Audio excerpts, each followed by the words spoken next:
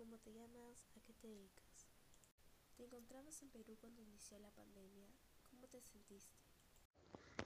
A ver, hola, me llamo Daniela, tengo 24 años, soy egresada de psicología de la Universidad de Montpellier en Francia. Actualmente estoy cursando un máster en neuropsicología clínica, que va a ser la especialidad de mi carrera.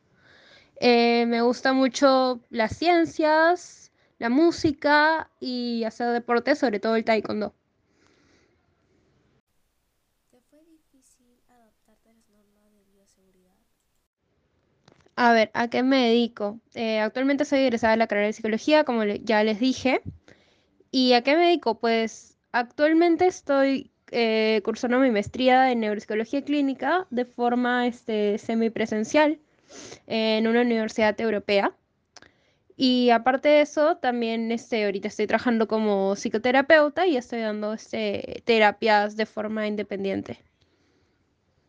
Aparte también doy clases de francés y, y todo lo que pueda trabajar ahorita porque los tiempos del COVID no nos han ayudado mucho a nivel laboral, así que la gente busca lo que puede para trabajar y mantenerse a flote, ¿no?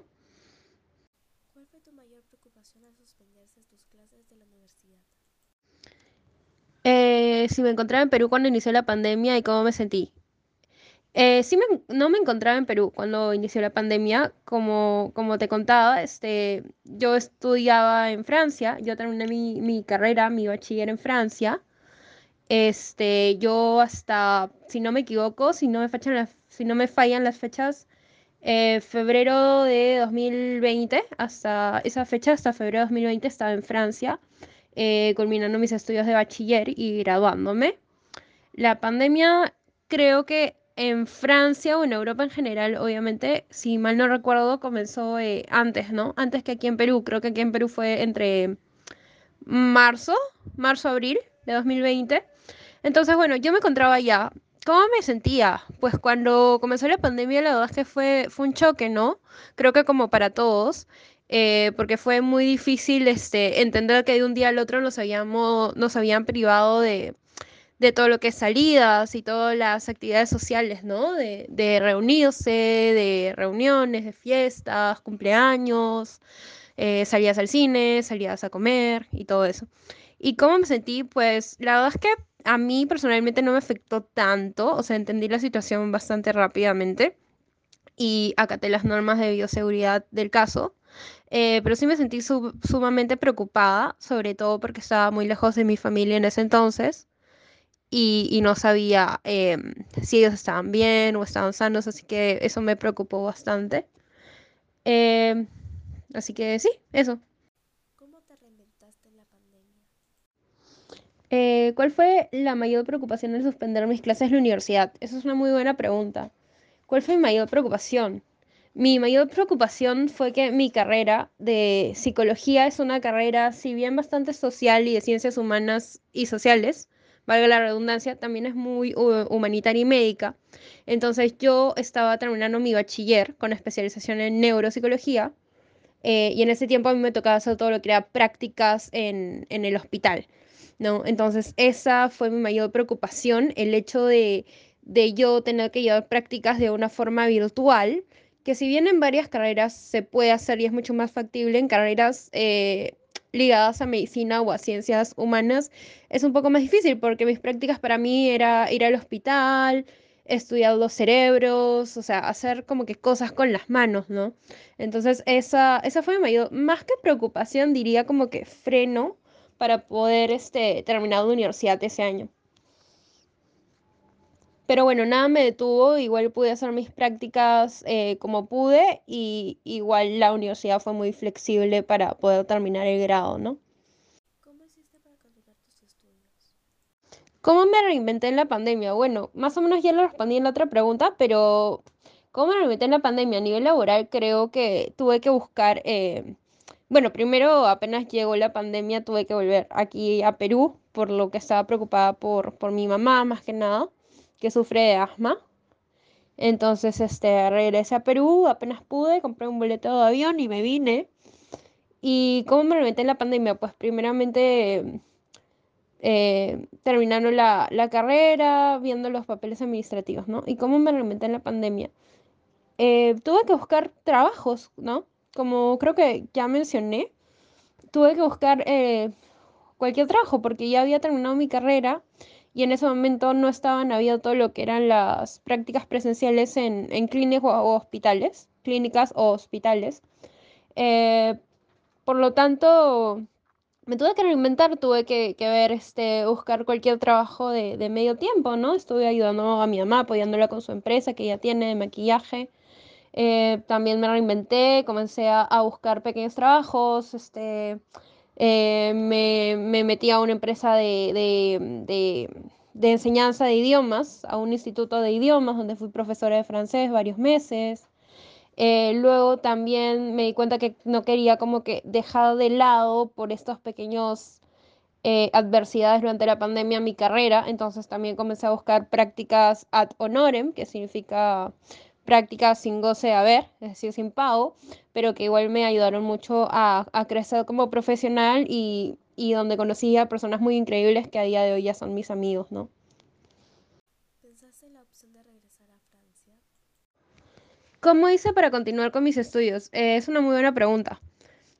Bueno, evidentemente todo lo que es presencial se congeló. Gracias a Dios yo ya había terminado mi carrera en Francia de grado, de bachiller, y solo me quedaba hacer la especialización de máster, que es la que estoy cursando ahorita de forma semipresencial en una universidad europea.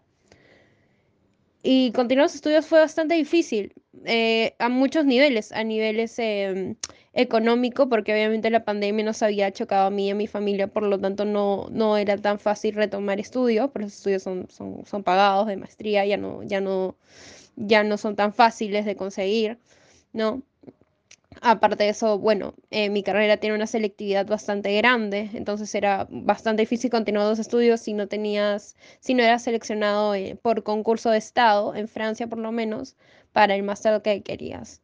Es que fue difícil, me tomó como un año volver a los estudios, pero no me arrepiento de ese año, entre comillas, yo le digo el año sabático o el año de aprendizaje profesional, porque aprendí en muchas carreras y si bien ser profesora de francés o ser ayudar a la administración de un negocio, si bien eso no como que contribuye directamente con mi carrera y lo que quiero hacer, me enseñó muchos valores, ¿no? Como la disciplina, la responsabilidad, mejoré en Excel. Y sí, estoy orgullosa de cómo me reinventé en la pandemia y de cómo proseguí con mis estudios de una forma u otra y también gané diferentes conocimientos en diferentes ramas que estoy segura que me ayudarán en la continuación de mi vida adulta, de todas maneras. ¿Sientes que esta pandemia ha cambiado tus planes de vida? Pensé en la opción de regresar a Francia. Yo creo que no es una opción, creo que es lo que voy a hacer. Solo estoy esperando el próximo año que termine el primer año de máster que ya lo estoy haciendo aquí es forma semipresencial y volver a Francia, de hecho, es el objetivo, ¿no? Es la meta. De hecho, yo aprecio mucho la educación de Perú, pero mi proyecto de vida está allá en Europa. Entonces, igual mi mamá sigue aquí y yo la vengo a visitar todo el tiempo y tengo familia en diferentes partes del mundo.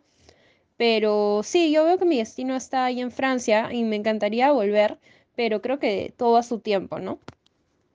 Aparte de tus estudios, ¿has realizado alguna otra actividad desde que regresaste a Perú? Siento que esta pandemia ha cambiado mis planes de vida. Esa es una otra muy buena pregunta. Qué buenas preguntas, chicos. Siento que esta pandemia ha cambiado mis planes de vida.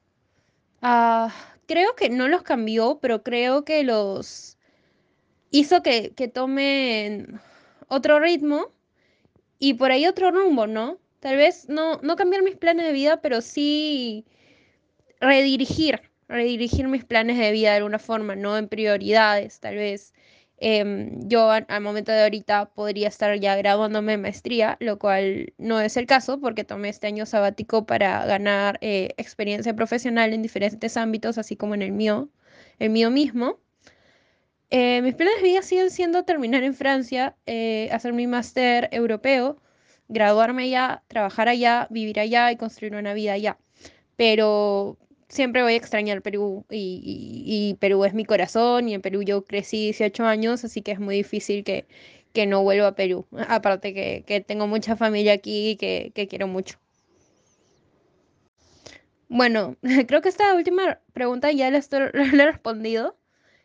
Aparte de sus estudios, ¿has realizado alguna otra actividad que realizaste a Perú? Sí, muchas. He sido profesora, he sido niñera, he sido traductora, he sido intérprete médico, he sido secretaria, he sido administradora, he sido psicóloga, he sido de todo, contadora por ahí, decoradora, todo, todo, fashion blogger, fotógrafa, community manager, he sido de todo. Y estoy muy orgullosa, como les digo, chicos, los planes a veces cambian y con eso quisiera como darles un pequeño para que piensen. Los planes puede que cambien, ¿sí? Las cosas con la pandemia nadie las esperaba tal como son, nadie esperaba que dure tanto, nadie esperaba que sea un cambio tan radical en la vida de todos, sobre todo en gente de su edad, ¿no? Que están creciendo y que quieren estar con sus amigos y divertirse y pasarla bien en grupo, en sociedad. Entonces, los entiendo. Y a mí también me chocó. A mí también me chocó. Y no, no es bonito. Y obviamente es inesperado. Y obviamente nadie se lo espera. Y bueno, ¿no? Pero yo quiero resaltar de ver la parte positiva de todo esto, ¿no? Todos los cambios si bien vienen con obstáculos, también vienen con muchos aprendizajes, ¿no? Y esos aprendizajes, la verdad es que yo personalmente los valoro mucho, como les digo, porque si tal vez no he podido crecer tanto en mi carrera como hubiera querido hasta el día de hoy, que estoy segura que igual lo voy a lograr en un par de años, finger cross, em, creo que es importante siempre valorar las nuevas oportunidades que te da la vida, ¿no? Tal vez esta pandemia a mí no me dio tantas oportunidades a nivel laboral o a nivel académico, pero me dio muchas oportunidades como fueron reunirme con mi familia, porque yo no veo a mi familia, porque yo vivo en Francia hace 6 años, cinco, desde 2015, 5 o 6 años. Entonces, por ejemplo, esa fue una oportunidad que me dio la pandemia, ¿no? Reunirme con mi familia, eh, tal vez priorizar cosas, ¿no? Tal vez la salud de mi mamá, tal vez obtener nuevos conocimientos y nuevas cosas y nuevas perspectivas de la vida, ¿no? Estar en pandemia, estar en tu casa todo el día también entiendo que debe ser aburrido, pero lo que quiero, el mensaje que les quiero dejar, chicos, es que los cambios no siempre son malos y los cambios siempre van a ser para bien. Aunque no sean lo que ustedes esperan, esos cambios van a hacer que ustedes crezcan de diferentes maneras. Que vean nuevas perspectivas, que vean la vida con diferente perspectiva, que valoren tal vez otras cosas que no valoraban, tal vez antes les caía pesada a su mamá y era como que, ay, mamá, todo el día estás conmigo, o lo contrario, ¿no? Mamá, todo el día estás trabajando y no te veo, papá, todo el día estás trabajando, no te veo. Tal vez ahora nos damos cuenta que lo importante que es valorar esos tiempos, ¿no? Por ejemplo, yo pienso que me voy a ir a Francia y que voy a volver a separarme de mi mamá y mi familia. Y ya voy como un año y medio aquí en Perú y ya me he acostumbrado a ese calor y a ese amor y verlos todo el día en la casa y desayunar con ellos y almorzar con ellos y ver películas juntos y maratón de Netflix. Y esas son cosas que no se hacían antes de la pandemia. Entonces, de hecho, hay que revalorizar las experiencias que nos ha dado la pandemia, creo yo, chicos. No sé qué más puedo añadir.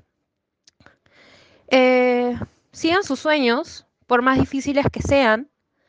Eh, Siempre va a haber un tiempo y un momento adecuado para que se cumplan. Y es un mantra que yo misma sigo. Las cosas pasan por algo y cada cosa llega en el tiempo adecuado y en el momento adecuado para hacernos crecer. Gracias y gracias por invitarme. Saludos, cuídense.